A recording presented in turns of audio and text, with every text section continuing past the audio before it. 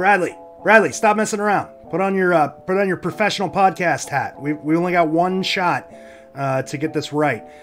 I have no idea what I'm doing. Shit. I wonder what this button does.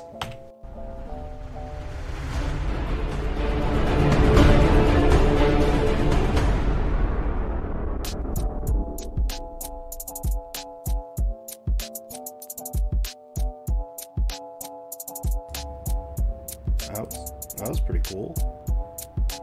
Got any more buttons?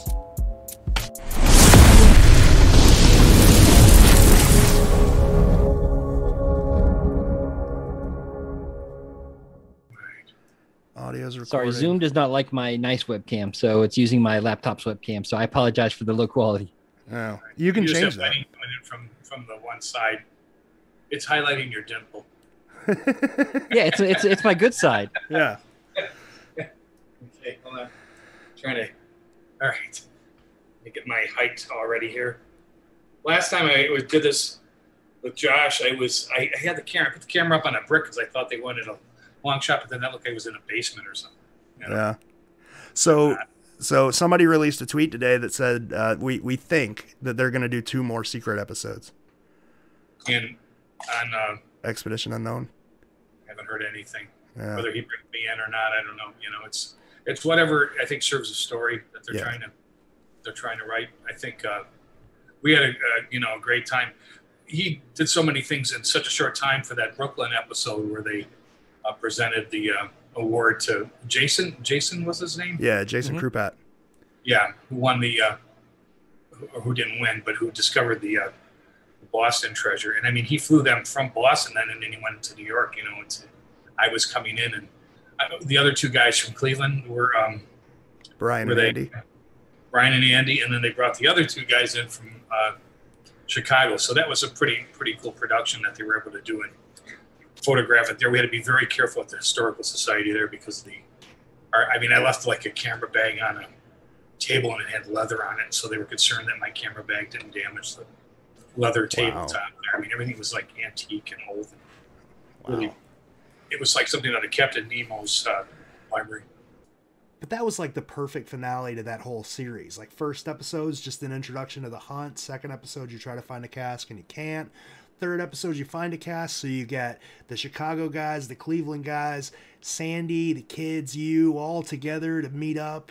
Yeah, I think it was fine. The thing I found just kind of funny is how what was his name again? Krupat. Jason's, right? Krupat was kind of, I don't want to say he was lecturing Josh, but he was telling him, he was saying, people are just overthinking this thing. And then I point out how it spells Boston across the bottom of the page, and it's like, see, you maybe even overthought that part a little bit too much. So it was a neat episode. And I think what I liked about it is that, as I mentioned, I don't know where the treasures are or where they're buried, except for Cleveland. I knew where Cleveland's was, and that was it. That's the only one I'll admit to. But that when Jason was going over some of the clues, it ignited some of my memories of these packets of info that Byron would send to me. And so when you see that cover and you see the those things hanging, I forget there is a name for them, the panels of fabric that are hanging off her sleeves, the shapes in there are the shapes of the flags on Old Ironside that's across the bay from the from that ball field. And I had mentioned, as I mentioned to other people in the past, that mentioned this to Josh about, somewhere in some construction site, some guy's going to run across one of these and not know what he has. But thank God Jason beat him to it, and it couldn't have been the timing on that. I mean, it does read kind of like a movie and stuff. So it was pretty exciting, I thought, but it was kind of an interesting thing with all the symbolism that was involved and how they walked through the parks there, and I'm trying to think where else. And the arc of the hair did mimic the what do you call it, the baseball diamond. Yeah, the baseball diamond. And I'm trying to think what else that they had there. They had the sculpture against the building too, and kind of Byron was notorious for doing that. He picked those words off that building. And what people have to remember, while I can't really aid them in their treasure hunts directly because of legal reasons, you have to think like Byron, how he had to bury them. He had to be, and Jason may mention this about, he had to be in and out very quickly. He had to be able to go in a clandestine type fashion and dig a hole very quickly and put the treasure box in there. Now, you were with him, right, when he was burying the cask in Cleveland in the Greek Cultural Gardens. Was that kind of like what it was like? He just ran in, dug a hole, and then he was out super quick? What I remember about the Cleveland treasury, he was very quick. And I was operating as lookout. And when I went back there to see where he had buried it, I could not tell where he buried it. And he had just dug that hole. There was not even any fresh, darker dirt because of the moisture from him digging down. It was just like nothing had happened. Wow. And it was pretty magical. And I mean, this was done in a different time. I'm sure, like, you have to, I don't want people damaging places, digging up things without permission. I mean, in some areas, if you look cross-eyed at a tree, they're going to arrest you, So I think those were different times when Byron was burying these treasures. And when you think about it, things were much more lax there, even though there was an environmental movement and there weren't as many as, protect our parks kind of ordinances and rules and laws. We could hitchhike around the country back then, and you could kind of camp out along a river and nobody would really kind of say anything, and like that's a good point though. It was a much different time back then. Everything was a lot safer. People didn't really pay as much attention in the parks. Now, like, what searchers are running into is, say you live in New York and you want to solve the puzzle in San Francisco. Yeah, you fly over there, but how do you get tools? Like, how do you take a 6-foot shovel through TSA? Like, how did Byron do that? A lot of times he flew to some places and he had this little shovel with him. And sometimes it was a larger shovel. Sometimes it was a little military shovel. I'm sure the Boy Scouts know that type of shovel. So yeah, Sandy told a story about that. Like after their first date, he pulled out this little foldable shovel and went out and buried a cask. It's funny too because I remember when he first started seeing her, I didn't realize that I was hanging out with Byron about the same time that he met Sandy. And so I would stay at his apartment there. And sometimes I had use of his apartment when he was away, which was great because it was almost like having my own apartment in New York. I used to pretend it was mine. But he would call if we were there together. I was down on the couch, and we would go out to dinner and stuff, and get back. And I think it was around 12 at night, he'd call Sandy, who was a publicist for Bantam Books at the time, I think, and she was working out of the West Coast office in San Francisco. So he was calling her religiously every night, like at 12 o'clock at night. I'd go out on his balcony and have a smoke and stuff. I didn't want to overhear what they were talking about because he was so gracious to let me stay at his place there. But those were the good old times. It was New York was interesting. It was it was taxi driver New York with all the steam coming up. The steam still comes up out of the pipes there, but there was a certain danger and rawness to New York City at that time. It was very colorful. You always see something interesting happening on the streets there. So every once in a while, when I post something, I want to thank you guys too, George, Ward, and my son Kit for being the surrogates for my Facebook page that I can see what everybody else sees, but they post my things and sometimes relay messages and things. I hope I haven't got you. You're very welcome. So, John, one of the biggest questions that searchers have right now, everybody sort of wants a copy of this book. They want a copy of the first edition book because the pictures are vivid. It's really valuable. It's kind of rare. But I found 2 more of them at my house, by the way. And the Japanese edition. I found my Japanese edition finally. Well, you can sell them if you want to influx of cash because they're kind of expensive. I'm holding on to. I don't have much left, from these times. I'm still trying to find the preliminary drawings. Anyway, so go ahead. Your question was. So what the thing that people can get their hands on, anybody can go to Barnes & Noble and buy one of these like $15 reprint copies of the books from iBooks. But the biggest question that everybody has is, can you use those? Like, can you see everything in the images that you need to see to solve the puzzle? I would always say high res is better. higher resolution is better. If the printing is not up to snuff, or if they're printed on an inferior stock, it may impinge on some of the visual, those maybe some of the tinier ones. So unless they up the paper stock in that version, now I've never seen one, so I can't really make an accurate assessment. Oh, I should you know, have sent you of one. that. Oh no, that's okay. That's okay. Don't want to give that man any money, huh? I feel the same way. I get enough things in by some of the people who still don't believe I don't know where the treasures are. They somehow are still don't believe me, so they send me their solutions. I just got a FedEx the other week, and say this poor guy has like spent money on a FedEx delivery, and I'm like, dude, I don't know where they are. You know, you're better off contacting John Colby, and I think it's Brick Tower Press over there in the Hamptons. So anyway, I think all I can say in a general statement, the higher resolution, the better. Okay. Sometimes it seems like there's some pretty good scans online, you know, and most books, magazines, if they're high res, they're only printed to a maximum of 300 DPI, 350 DPI for actual physical print, and that's even back then on the stock that we use, and we did use a coated stock on the inside of the book. The cover too was a little discouraging because that cover is so big that I painted all these details in there. And when they put it even on the cover, which is one of the larger reproductions of the book, is the cover, some things really shrunk down. All the little reflections and the iris of the eyes has disappeared, and the tear ducts and things like that aren't shown. That's why when Josh sees the thing, he said they're so much sharper and different in real life, is because I would always kind of go beyond what the printing was then and even now. And I also worked larger. Usually you try to work towards what size reproduction it's going to ultimately end up being.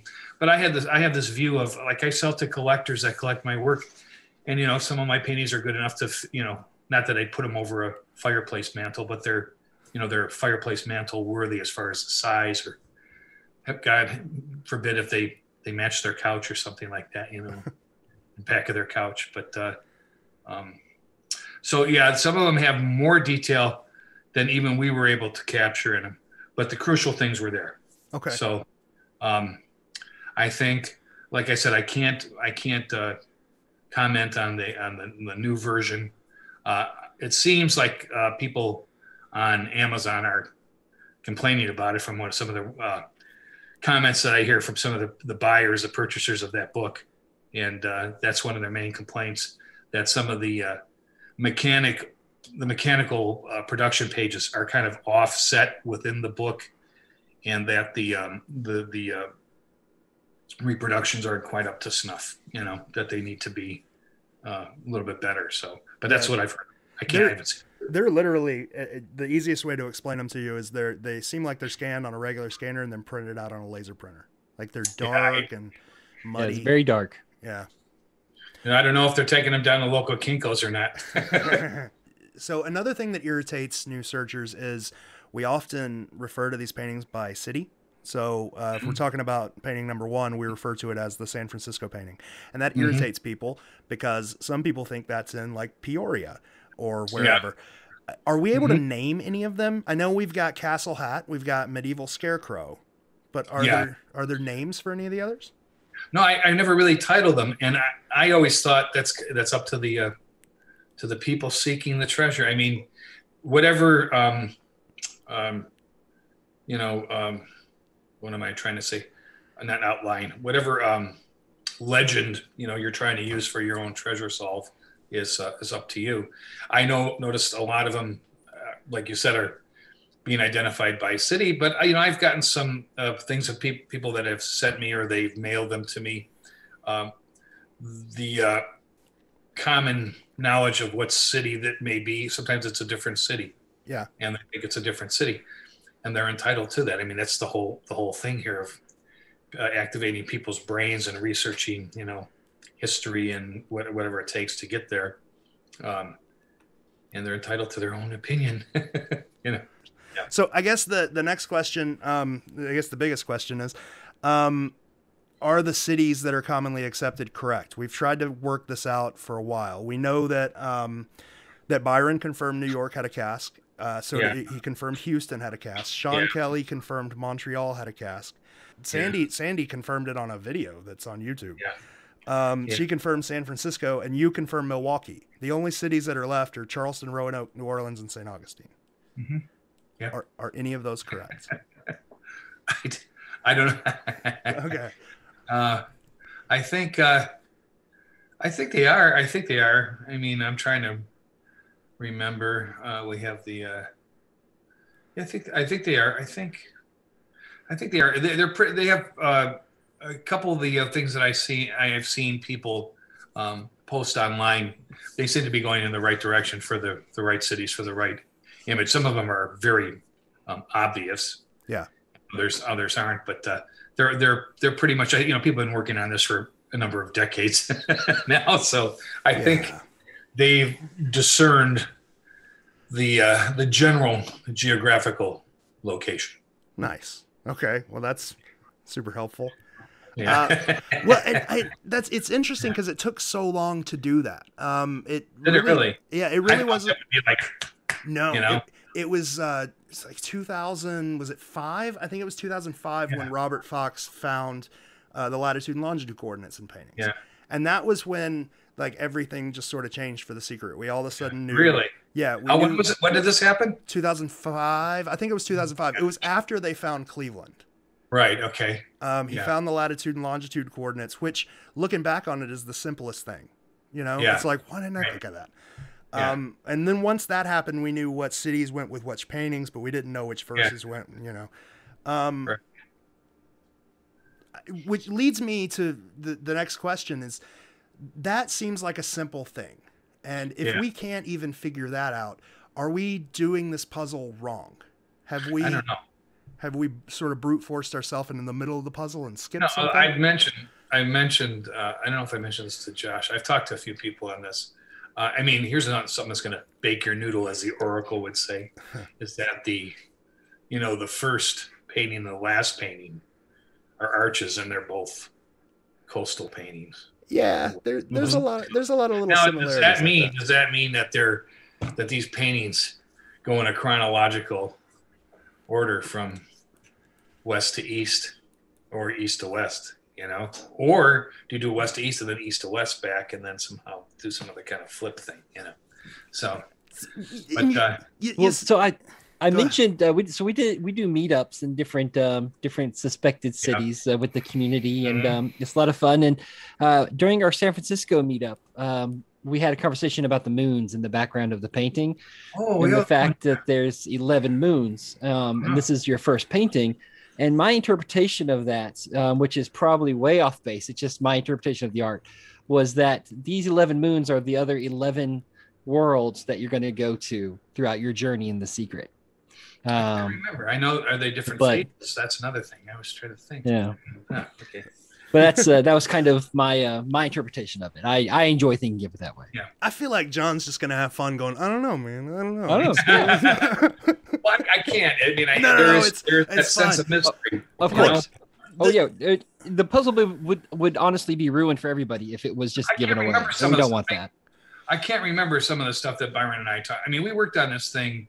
I was still a senior at Columbus College of Art and Design, and I started the first initial paintings. I think it may have been the one with the dragon on her robe. I'm not going to say any locations.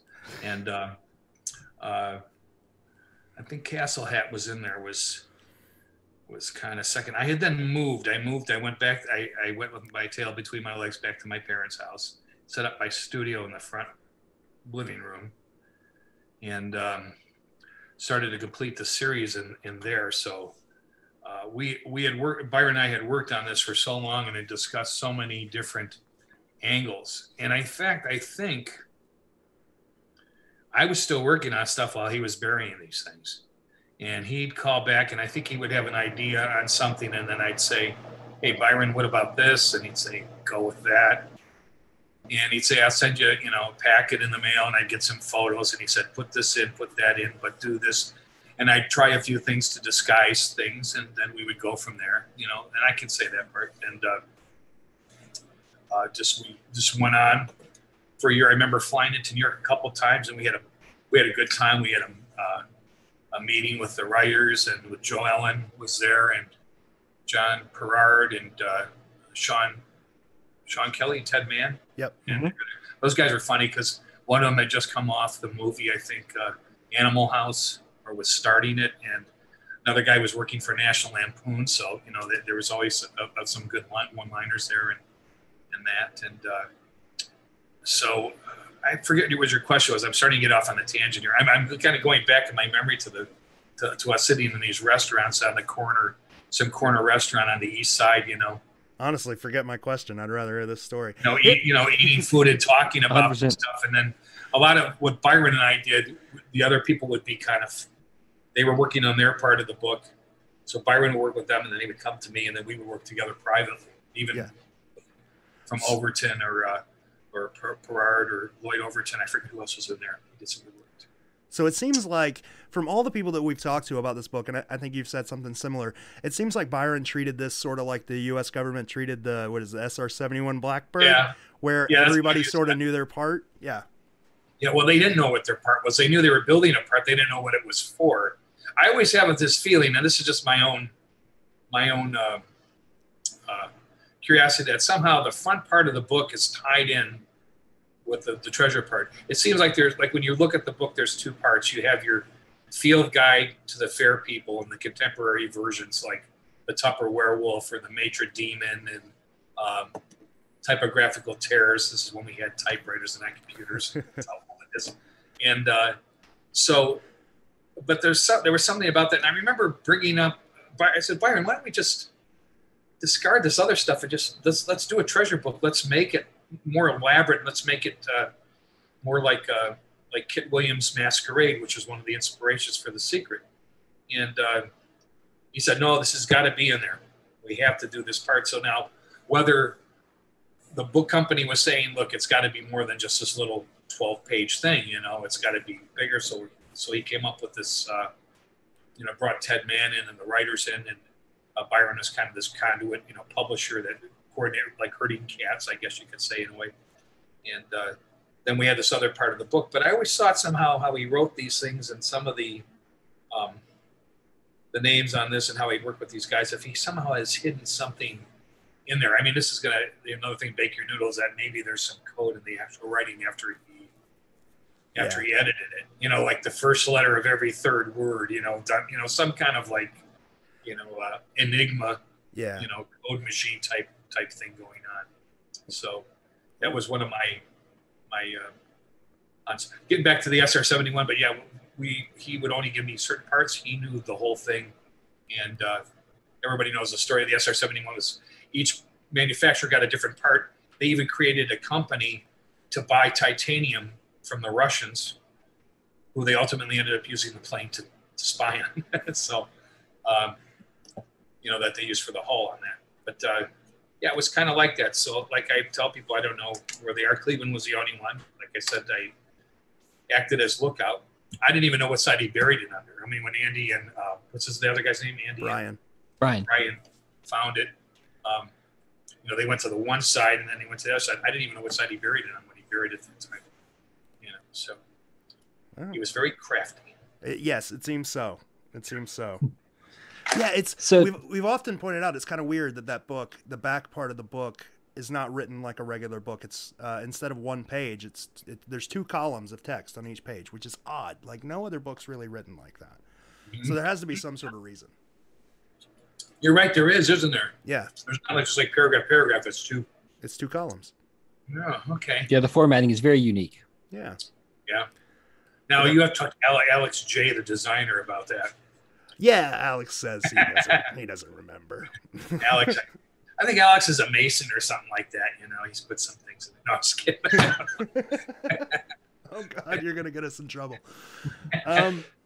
Well, talking about clues being possibly in other places, during your interview with Josh Gates recently, you talked about your artwork with all of the trees and the box and kind of you're in the background. Oh, And that's really sparked a fire in the community, talking about all of your works and where there are clues hidden to the secret and everything. So, if you wouldn't mind expounding upon that comment from the show and maybe helping us. I have to think about that. It's very interesting. That's stupid. No, I think okay. I've paid homage to Byron in subsequent work. Some of my paintings are, I guess you could say, are autobiographical. I do hide things in them repeatedly. I sometimes even swear at people in them, and some of the small highlights in them, or give people the finger, or say I hi. And there's different things that are actually written in there, but there are also other visual and illusionistic symbols that are in the images.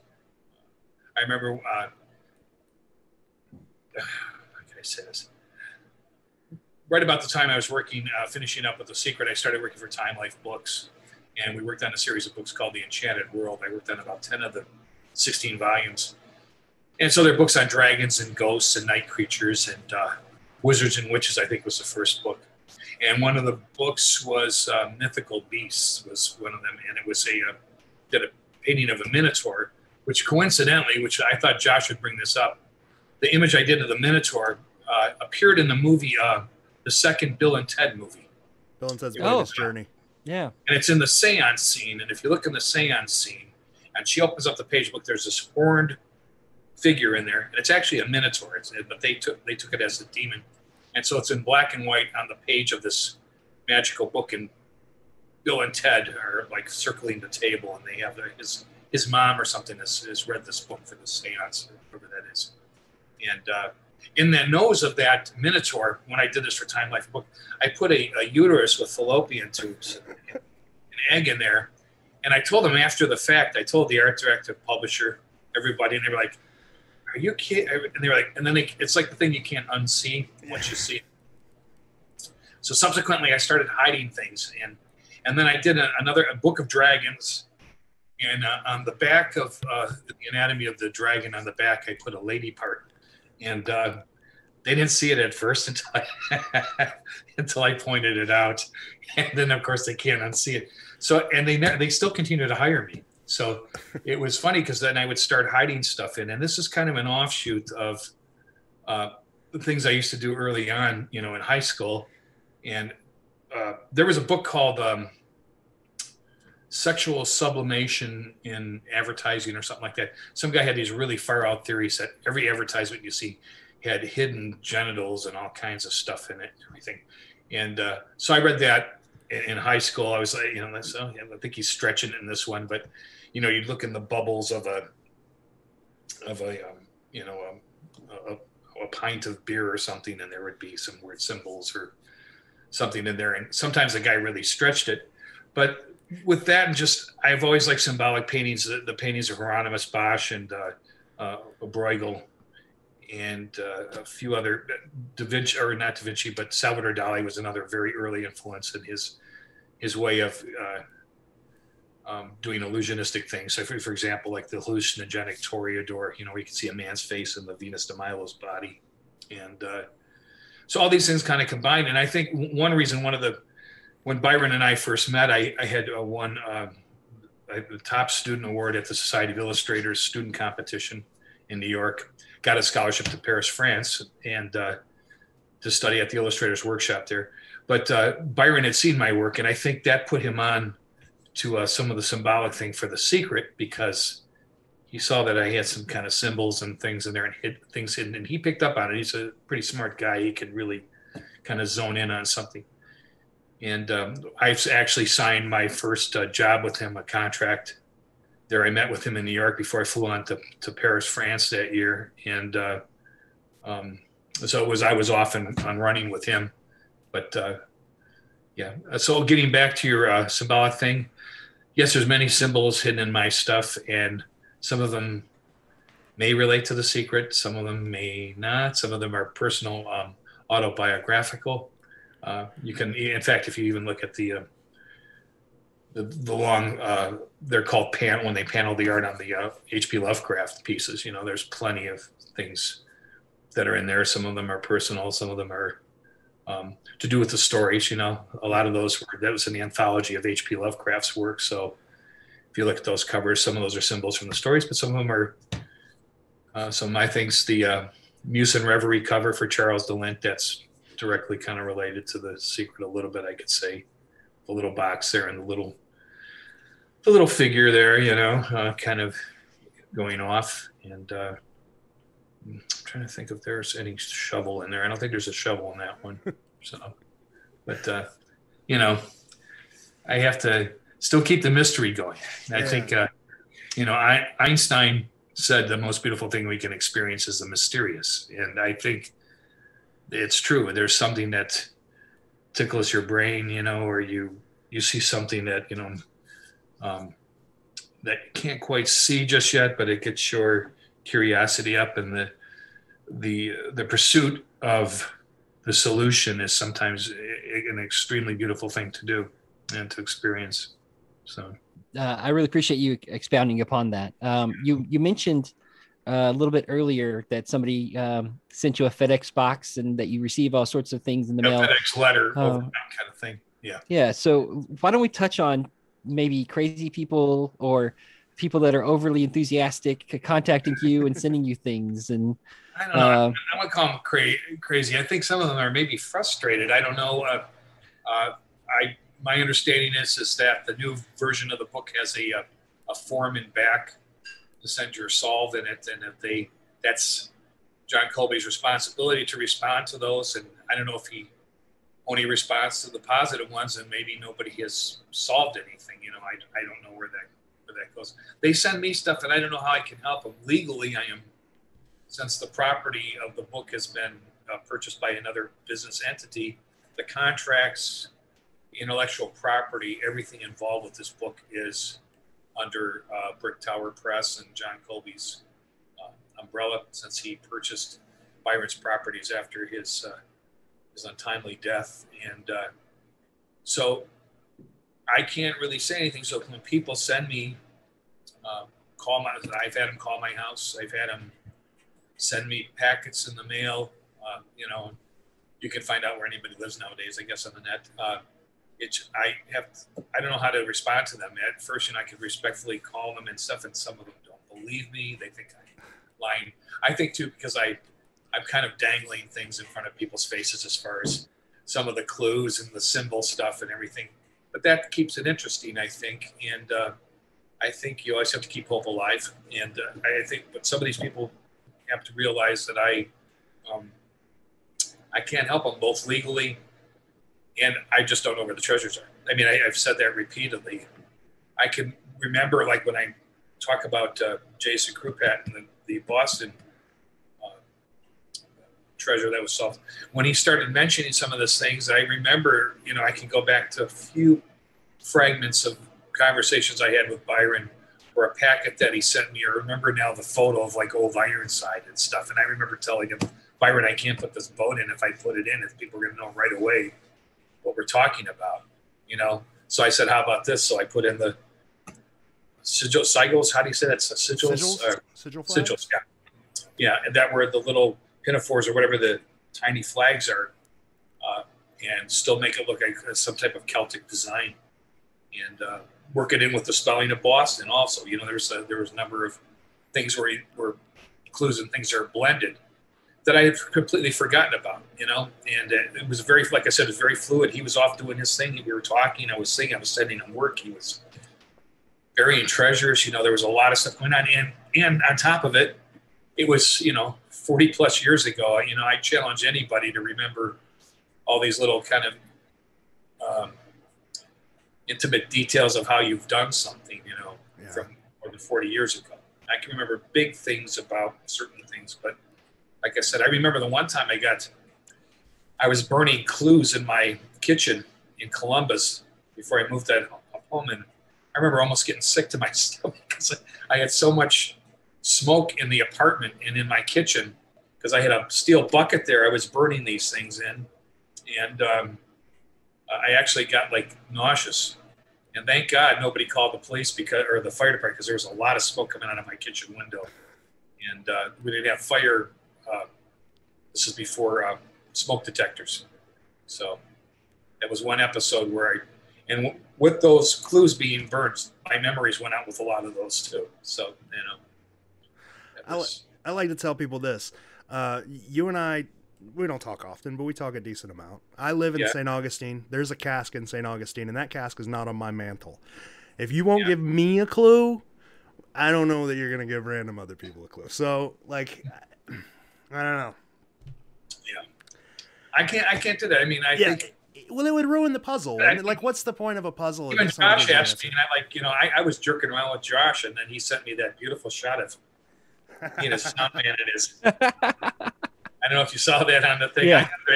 I have the uncensored shot, but I came up with some clues for him, and I just I did a rhyme, and he was like going with it. And I'm like, oh shit, I better stop this because I'm gonna. And sure enough, I got that picture back with his sound man Mike and Brian, his the camera guy. And they're a great group of people, though. I mean, when they were here at the studio, they're just very professional. We had a good time. I'm on maybe a minute and a half on that first episode, and I'm trying to think. It was like they were here for like 6 hours. We had coffee and donuts, and we were hanging out, and had a good time. Popcorn, I forget what else we had. But he seems like a good dude. Well, my neighbors didn't know what the heck was going on because it's like at I had a panel box truck, and there was a van, and all these people piled. There were 2 producers standing outside the studio with dark coats on. They looked like FBI agents or CIA. I think they probably thought, yeah, that guy finally got busted. He's probably got a grow operation in that building out there in back. Because they were just legalized. In fact, I just got contacted. I have to respond to them. I got contacted by a medical grow operation here in Ohio. They want me to come up, maybe work, collaborate with them on some kind of corporate identity thing and stuff. And it's probably from seeing the work of The Secret, because they did a review of this book at the Toronto Star when it first came out up in Toronto, and the guy likened my work to head shop art. So I can see that. It's a fair assessment, It would need to be in crushed velvet and blacklight responsive. Yeah, right. Yeah. If you could put one of these paintings on crushed velvet, that'd be great. That's the prints you should sell. With the blacklight, blacklight colors. Do you have a favorite of these paintings? I know you've said that they're your earlier work and they're not your favorite paintings that you've ever done, overall. But out of the 12, do you have a favorite? Favorite. Yeah. Gosh, I do like the Castle hat painting. Well, you've used that on T-shirts and promos, and so I should give any one of those. Those were put on a T-shirt. I was artist guest of honor at Balticon. Was it Balticon that was on? On? Yeah, because I did another one in NorwestCon. They used another one from another one of the Strange but True Tales book. Yeah, those were put on there. They were trying to think what else. They were on buttons too, I think. Oh. In fact, I gave. I was a little sad, but I gave a secret button to Josh Gates after we did our thing in Boston. I wanted to have a little special remembrance of it, and it was a button that Byron gave me. But I realized Byron gave me 2, so I just found another one. Yes. Oh, nice. And I have one, and Josh Gates has one, and he had handed these out when I think the book was done. But while we were working on it too, we had a top secret stamp that said The Secret. So every time I did something, whether it was a drawing or at the back of the painting, they stamped it with this rubber stamp that said The Secret. So everything had a stamp on it, and it was kind of a cool thing. I think I got off the track here again, guys. No, it's okay. It's okay. Were you saying that you still have that stamp? Yeah. I can't. It's got to be around somewhere. I know I didn't get rid of it. I know I didn't. The reason we ask you is because we recently came into possession of a piece of memorabilia that has that stamp on it, and we're trying to have the stamp reproduced just so we can have fun with it. Yeah. As a piece of memory for it. But we had one made, but it's a little different. It came out horribly wrong. Ours was, I think, I don't know. Look, it was New Times Roman or something like that. Yeah, it's that simple script. Mm-hmm. There's nothing special about it. It's printed really well. I mean, I sometimes a couple, I would test it out and stuff, and a lot of times near the end it was just like, hey, put some ink on this and pop, and like 2 or 3 times on the back of the painting or the drawing, whatever it was, and it became part of that whole thing. It irritates stamp makers because it's in reverse. Right, it's just a big blob of ink, and they're like, etching this is going to be a pain in the ass, and they can't. Really? Yeah. Okay. I can see. I don't know where mine is. I have to look for it. I know I didn't throw it out. I did find the one button though, which I was happy because I wanted Josh to have it because I think it's just the promotion and being able to keep what Byron did. Yeah. A lot, and how the community, like we've talked about how it's brought people together and relationships and maybe even marriages and friendships and things like that, and I think that's a cool part of this whole thing. As long as you don't damage anything, and like I said, get permission to dig if you have to. Yeah, we do have a good location. So yeah, George and I are a prime example of the friendship illustration you were just speaking of. Yeah, that's how we ended up meeting, and we've become very good friends since. At 2 o'clock in the morning, in the middle of Fort Raleigh National Park. And then me and Rachel, we've decided that we can't wait for a cask anymore. I don't know if I told you that, Bradley. We're gonna get married sometime next year, the end of next year. Oh wow, that's exciting. Yeah, I can't do it. And I was talking to John about something too. Like, if I find a cask, everybody's just gonna say I cheated. So it's like I can't really even dig anymore. So now been tainted. Yeah. You're tainted. Yes. So next year we're gonna get married. We're gonna make John come though. You're gonna have to fly down. You're gonna have to come to Florida. I'll wait till this pandemic thing is going. It's been. Oh yeah. Depends when it is too, because I hopefully have I'm supposed to be teaching at a university on the East Coast here. In the fall, I'm going to be a visiting artist there. So. Well, speaking of that, your number one fan, Linda Spalding, whom I know you know that name. Yeah, I've heard that name before. She asked if you have any you have any traveling shows, or you're gonna have your paintings traveling around anytime in the near future. Right now I have to, like I said, I may have a solo show here in 2022 on the East Coast, but I'm going to hold off on that just to make sure everything goes right here, because things are so tentative with the universities and teaching and how they're setting things up. It looks like things are going to get close back to normal by the time fall rolls around. Yeah, if everybody gets their vaccines, and we'll still be walking around like a bunch of outlaws with masks on and stuff, but I think they'll be more relaxed until they get down to a certain case count. I think in Ohio here, they want to lift all restrictions once we get down to so many cases per 100,000 people.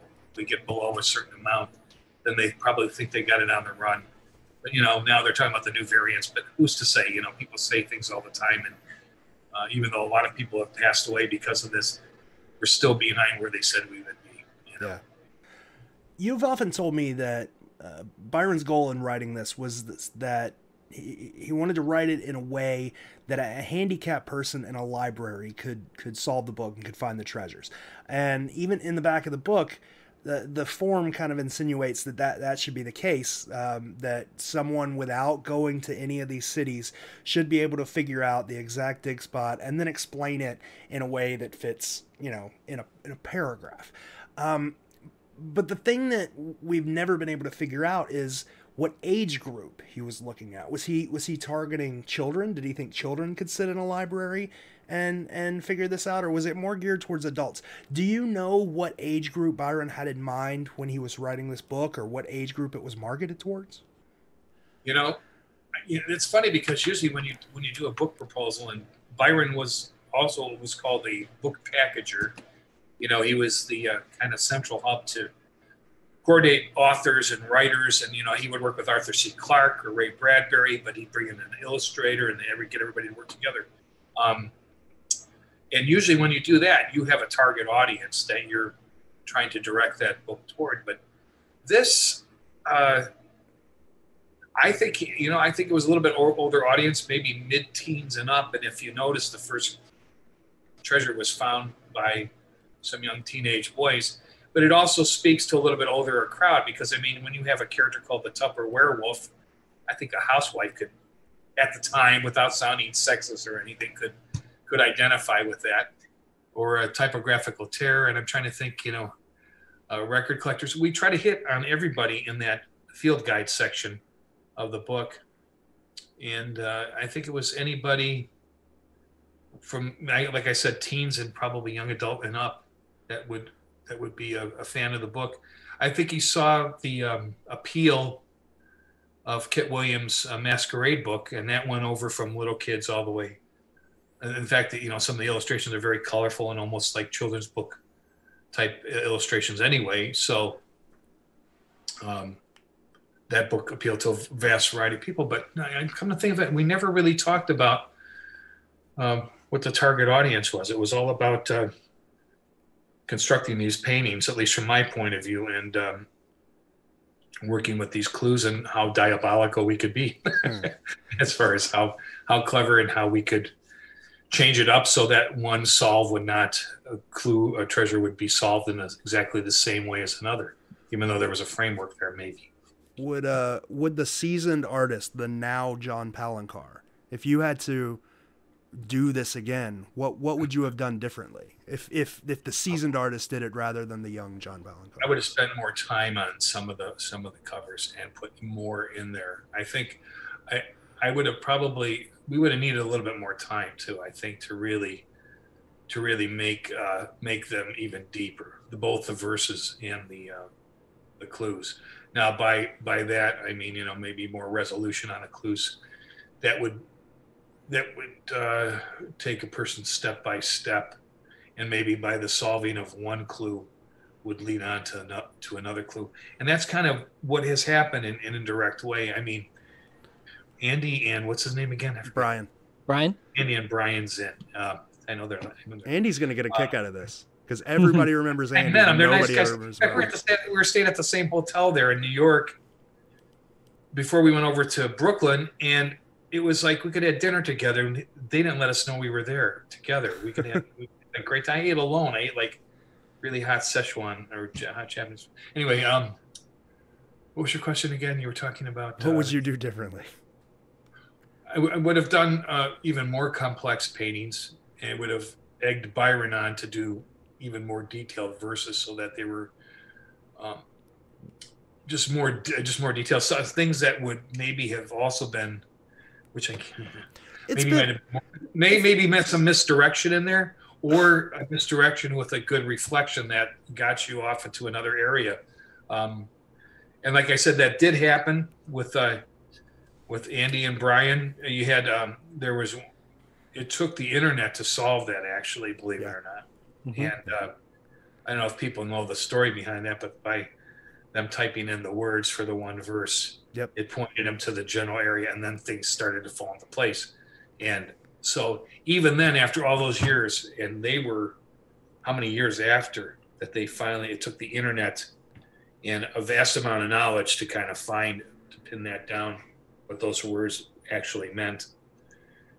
So, and I didn't even know that. See, Byron was looking around. I didn't even see him looking at that stuff when he was writing it down. It was like he had that little book of his, like the Indiana Jones book with the little rubber band strap around it, and little notes in there and little diagrams and stuff. And I hate the fact that it's been 40 years. These are unsolved. And your response to that question was, I would make them harder. Yeah. Maybe by making them harder, you make them easier one way. It's like, who knows where Byron's book is? I don't know. What is this? Yeah. So Bradley, you're diabolical, youngster. You're Bradley, diabolical. We're going to be breaking into John's house soon. It is not Byron's book. It is not Byron. Okay. So the inside joke that George was touching on earlier was you might say that Andy is more charismatic than Brian, so everybody remembers Andy's name and not so much Brian's. but Brian was the one that was really into the puzzle, and Andy was just kind of tagging along as a good friend. Andy, what was it? Not Summers. What was Andy's last name? Abrams. Abrams. Okay, yeah. But I remember Zim because of Invader Zim or Zim. Yes, nice. The cartoon. That's why I remember Brian. I love that John Palencar just referenced my favorite comic artist, Johann Vasquez. I love. Yeah. He did this thing called Johnny the Homicidal Maniac before Invader Zim. It was hilarious. I didn't know that. I'm looking at some questions here too. There were a couple of questions about, like, you touched on becoming human because of the there was a guy who was talking about the human geometries and such, because he does chainsaw carving. And some people know how I do that, because I work from imagination, from life, and from my own photo reference. I work from anything that I can get that I have control of from the start. So if I have a model come over, I can do drawings from life, and then I can take photos and work from both and have the model come back over. Now it's a little bit different though with the COVID stuff. But Bradley, John can read the Facebook page. Yeah, that's what. No, I'm right now. I copied and pasted these in there from last time. Oh. These are hidden clues and other paintings. Yeah, she called it Night Watch. Yeah, that was the one I showed. That was Muse and Reverie by Charles DeLint. There are many things hidden in these paintings, so just whether they apply to the secret or not is up to your interpretation. Kit told a really nice story about that painting. He said it was odd because it was such a beautiful painting, but he didn't think it had ever been shown, or maybe it was only shown once or twice. He said it just hung at the top of your staircase. No, actually, it was shown at the Society of Illustrators in New York, and it actually won an award called the Hamilton King Award, which is they say it's for the best illustration done by a member of the Society of Illustrators for that year. Yeah. So a nice big medal and a big lucite block and stuff. And it's presented at the. They only give out one a year, and I'm in with a really good group of illustrators, and it's presented at the President's Dinner, where they have the Hall of Fame inductees. You have people like Norman Rockwell in there, and N.C. Wyeth, and Maxwell Parrish, J.C. Leindecke. I can go through a whole list of Harvey Dunn and Parker and Mark English. Bob Peake, Bertie Fuchs. A lot of these people were some of the people I actually studied with in Paris, France. But it was a very kind of a special thing. So it hangs off. It's only been, I think it was in the Canton Museum of Art show, I think, that you guys went to. No. I don't remember seeing that there. Oh, okay. No, that one, then it was at this site. It's been shown at a couple of conventions, I think. I don't think it's been at any art school. So I've done some exhibitions at some art schools and universities too. So. He just figured it was very personal. He said you paint a lot of things and then you hang them up and they're personal and no one ever sees them. Yeah, that's right now until, I get like a venue to show them. And then I do the Canton thing, and they picked what they wanted to show at that. And they bought one of them for their permanent collection there. And what'd they buy? They bought. They got for their acquisition. They got it was one of the 3 covers for I'm trying to think. Cherry Priest was the author.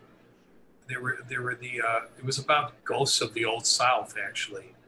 Mm-hmm. It was called Not Flesh Nor Feathers, and it was I'm trying to think. So that one's got some symbols in it too. Is it on display there now?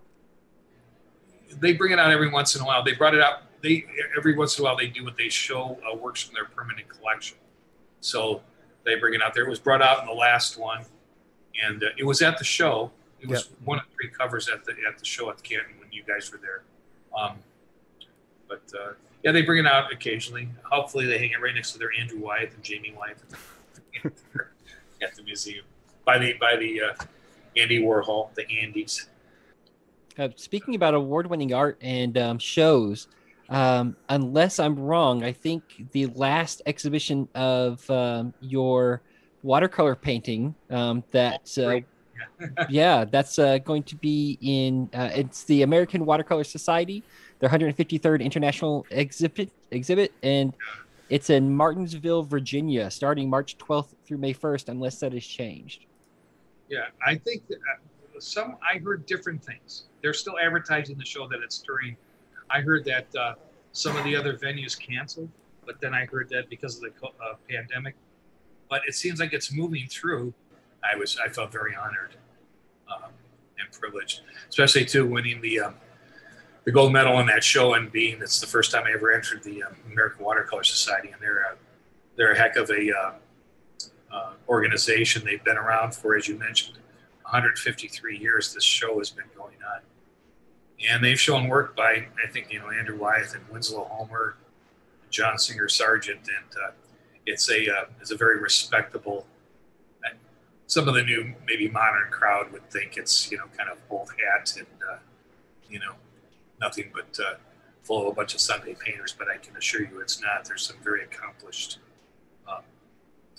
artists in there. My high school art teacher is a distinguished fellow of the American Watercolor Society, and my good friend Dean Mitchell is also on the board of directors there, I think, and a distinguished fellow. Or I think he's they call it the Dolphin Award, Dolphin Fellow, Dolphins water, I guess. So both those guys are, my high school art teacher and a good friend from college are both in there too. I didn't even know it at the time. They weren't on the jury, so there's nothing to rate or anything like that. So when anybody think that it's like George finding the treasure or something, it's not like that. So I hate the fact that I'm essentially disbarred from this now. Yes, It sucks. yes, well.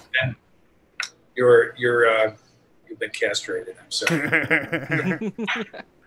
I don't know how else to say that.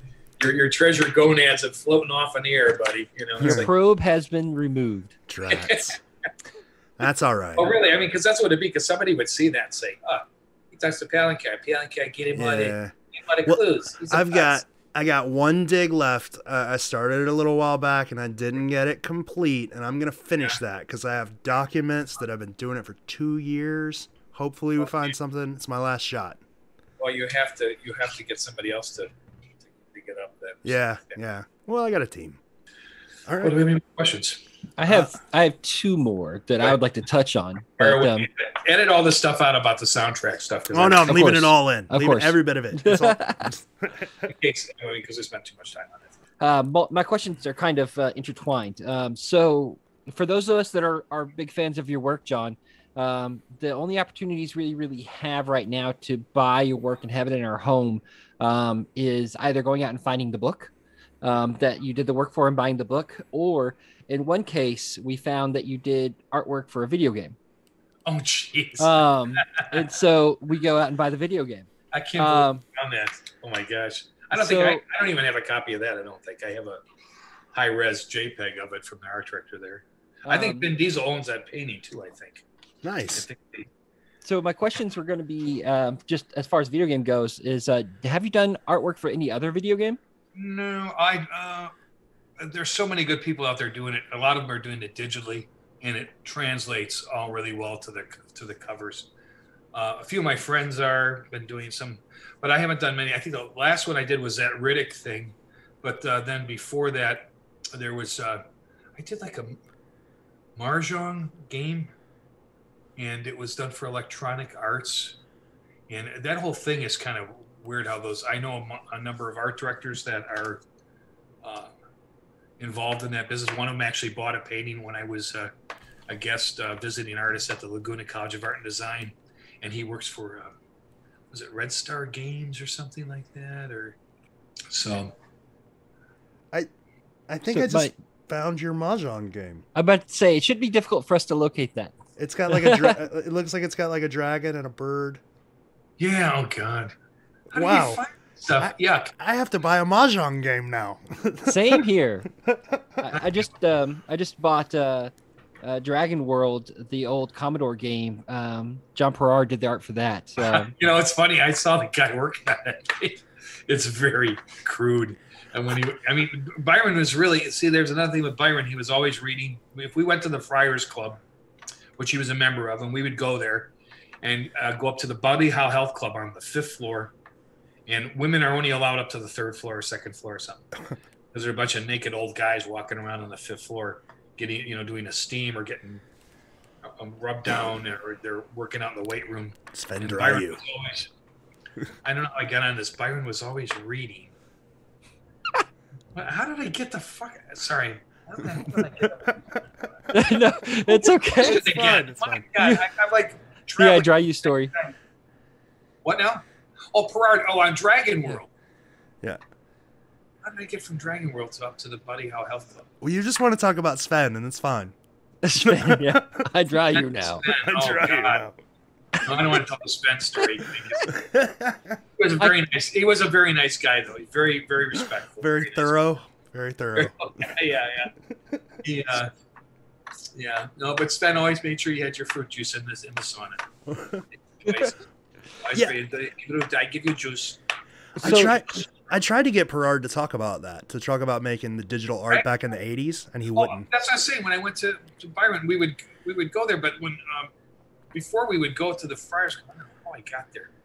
I go to his office, and a lot of times I would check in because sometimes I'm seeing other publishers while I'm in New York, and I'm staying in this place. We're working together, but then I'm off other places. Sometimes I go into the museum or whatever, and so we would.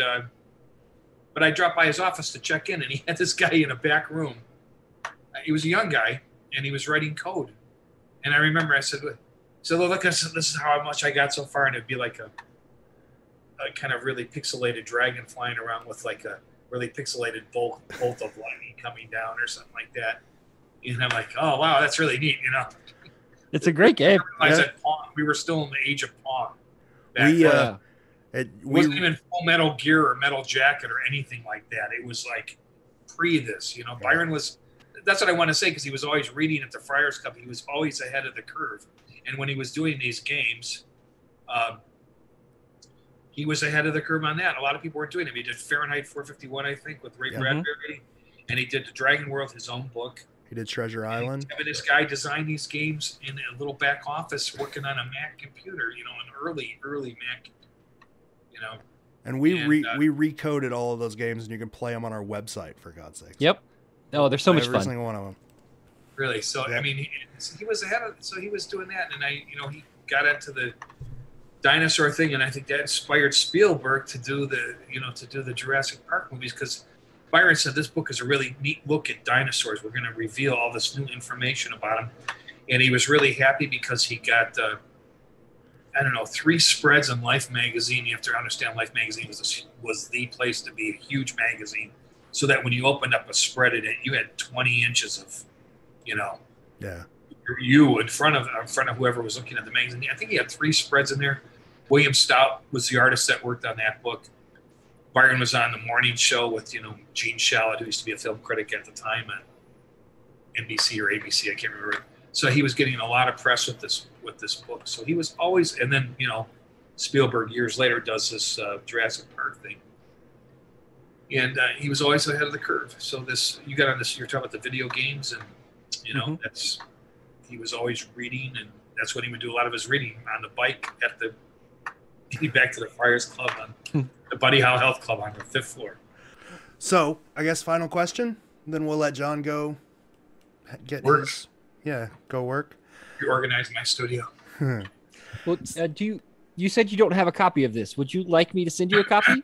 No, that's okay. That's okay. I don't mind at all. I would love some opportunity to give back. I don't have any game consoles here. My sons have all the game consoles. They have whatever the latest Sony is, they have that. They have them hooked up. They play online. They got their headsets on. They swear at each other. They're. Oh yeah, this is one thing that your son Kit and I have in common, very much so, is the video game franchise Doom. Oh yeah. I have a huge collection of Doom memorabilia, and him and I send each other things pretty regularly. That's a nice cabinet you got back there too. I can only see a little bit. I see bobblehead. You got a bobbleheads in there too. Yeah, there's a couple. Okay. Yeah, but George, you were mentioning you had a final question. I did play Doom. I did make it to the end of Doom, and the only reason why I played it because we were in between homes and we were renting a home, and so we had satellite TV where we were, and the unit that we got from Dish unit had a built-in Doom game in it. Doom was in the unit, so we could play it. And I played it all the way to the end until I saw the bloody rabbit or whatever the heck was at the end. Yep. Mm-hmm. And, I really got, and we played it on a small wireless keyboard that came with the it substituted for a regular remote control that came with the dish unit. And so you could use the different arrows and stuff. It wasn't even a game, whatever you call it, controller. That's awesome. Wow. So it was, and then I get too obsessive about stuff. It's like I am with my art. I can keep on working, or on my music, I can be down there for 7 or 8 hours, and my wife's like, "Are you coming up yet?" It's like, "No, I'm working down here," And so if I'm in the studio, I'm the same way, and I will be the same with. I played Dr. Mario. I don't know how many levels I got in that, or the Tetris. They forget it, It's like I get the OCD clicked on there, and I get blinders on, and I will conquer something until I can, or I will work on something until I can master it and conquer it. So, but yeah, that's why I don't get anyone near any of that. Fair enough. Video game stuff. I think it's a real distraction with the young people today, and I think they should quit it. I think they should get I don't qualify as young anymore, so I'm okay with that. Yeah, I'm good. Well, you're always, yeah, but I'm not into that. I would obsess too much about it. I'm into the music thing. I'm kind of a technology whore. I really like that stuff, and when it deals with music, and it's funny because in my art I'm all traditional, and in my music I'm all digital. And so it's kind of, that's where I am more with the technology. In art, I still think we can painting, right? The old way is kind of, my students just call me Obi-John Kenobi.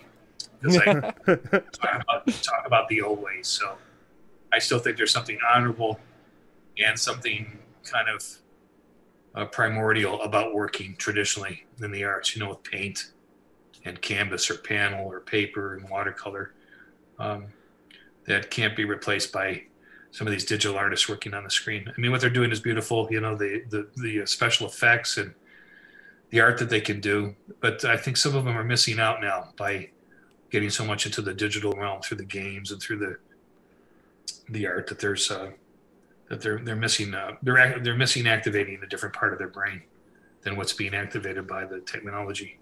So. My last question. It's It might not even make the cut. I don't exactly know how to ask it. The secret kind of accomplished something that art generally doesn't accomplish. Generally, when you experience art, you experience it in a 2D way. You look at it in a book, or you look at a painting and you appreciate it. You appreciate the way it makes you feel. You sort of take the story that the artist wants to give you. But the secret you experience in the real world. You take the secret and you go out to different parks. You experience adventures with your family, things like that. It just makes people experience the art in a different way.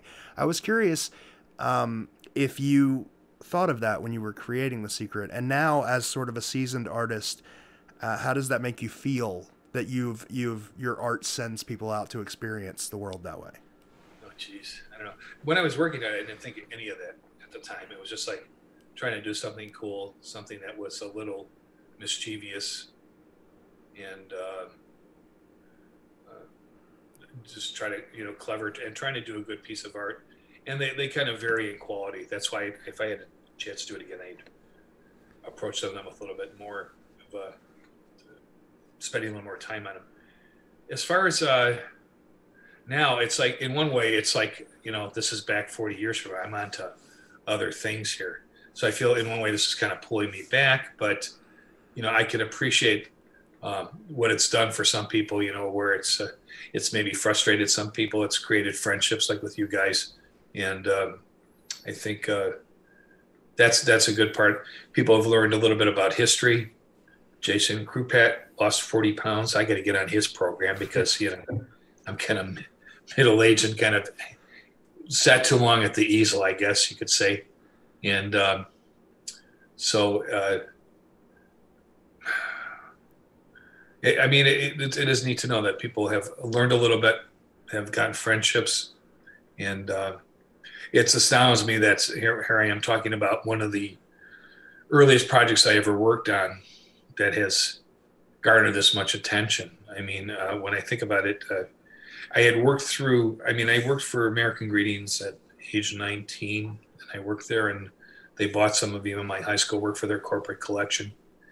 And then, I freelanced for the studio there in art school. You know, I did stuff for Procter and Gamble and NCR and Huffy Bikes and things like that, and a number of other major commercial, the very kind of commercial, the ugly underbelly of commercial art, I like to call it.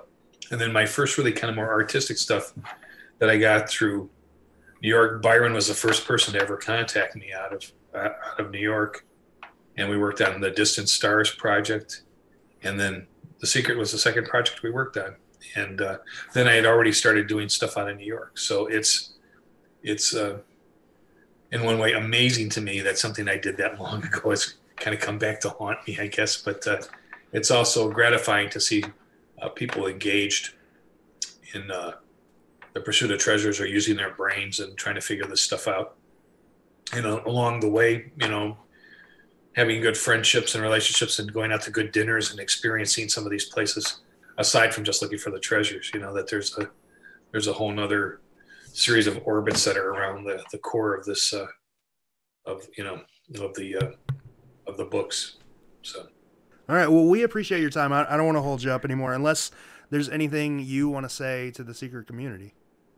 No, just stop calling me. These treasures, get permission. Don't dig without permission. I do not know the treasures. Do not send me any more things, please. Just, you know, and hunt safely. Have a good time. Don't be evil.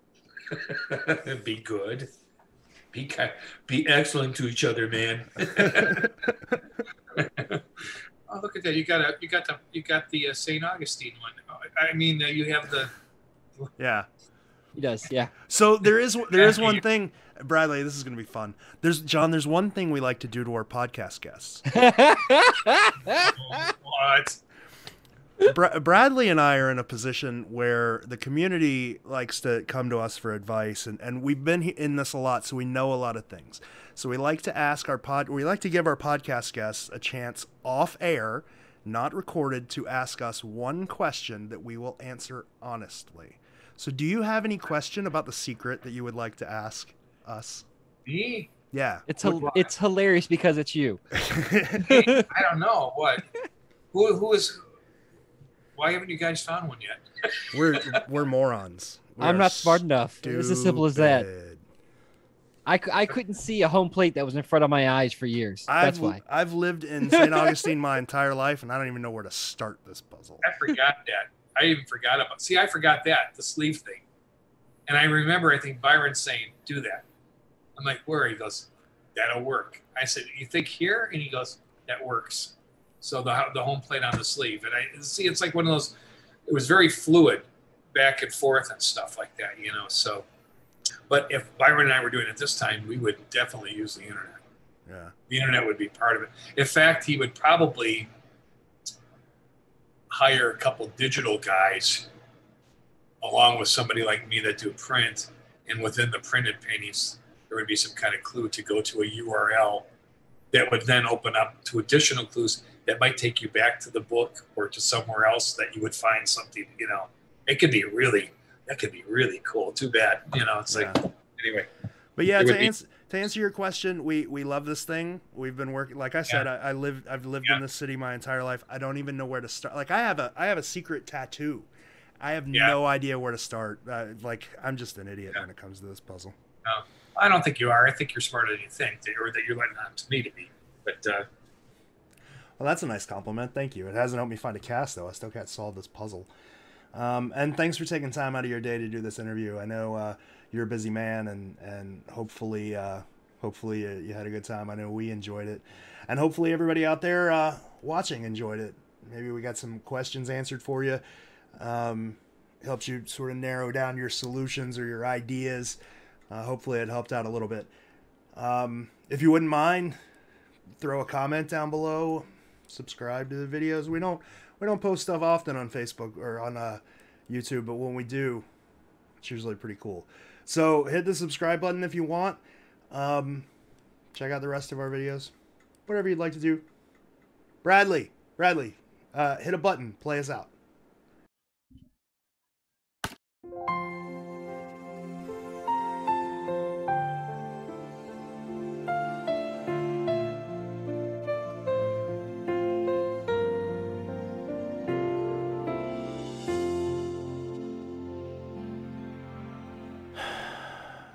Jeez, man.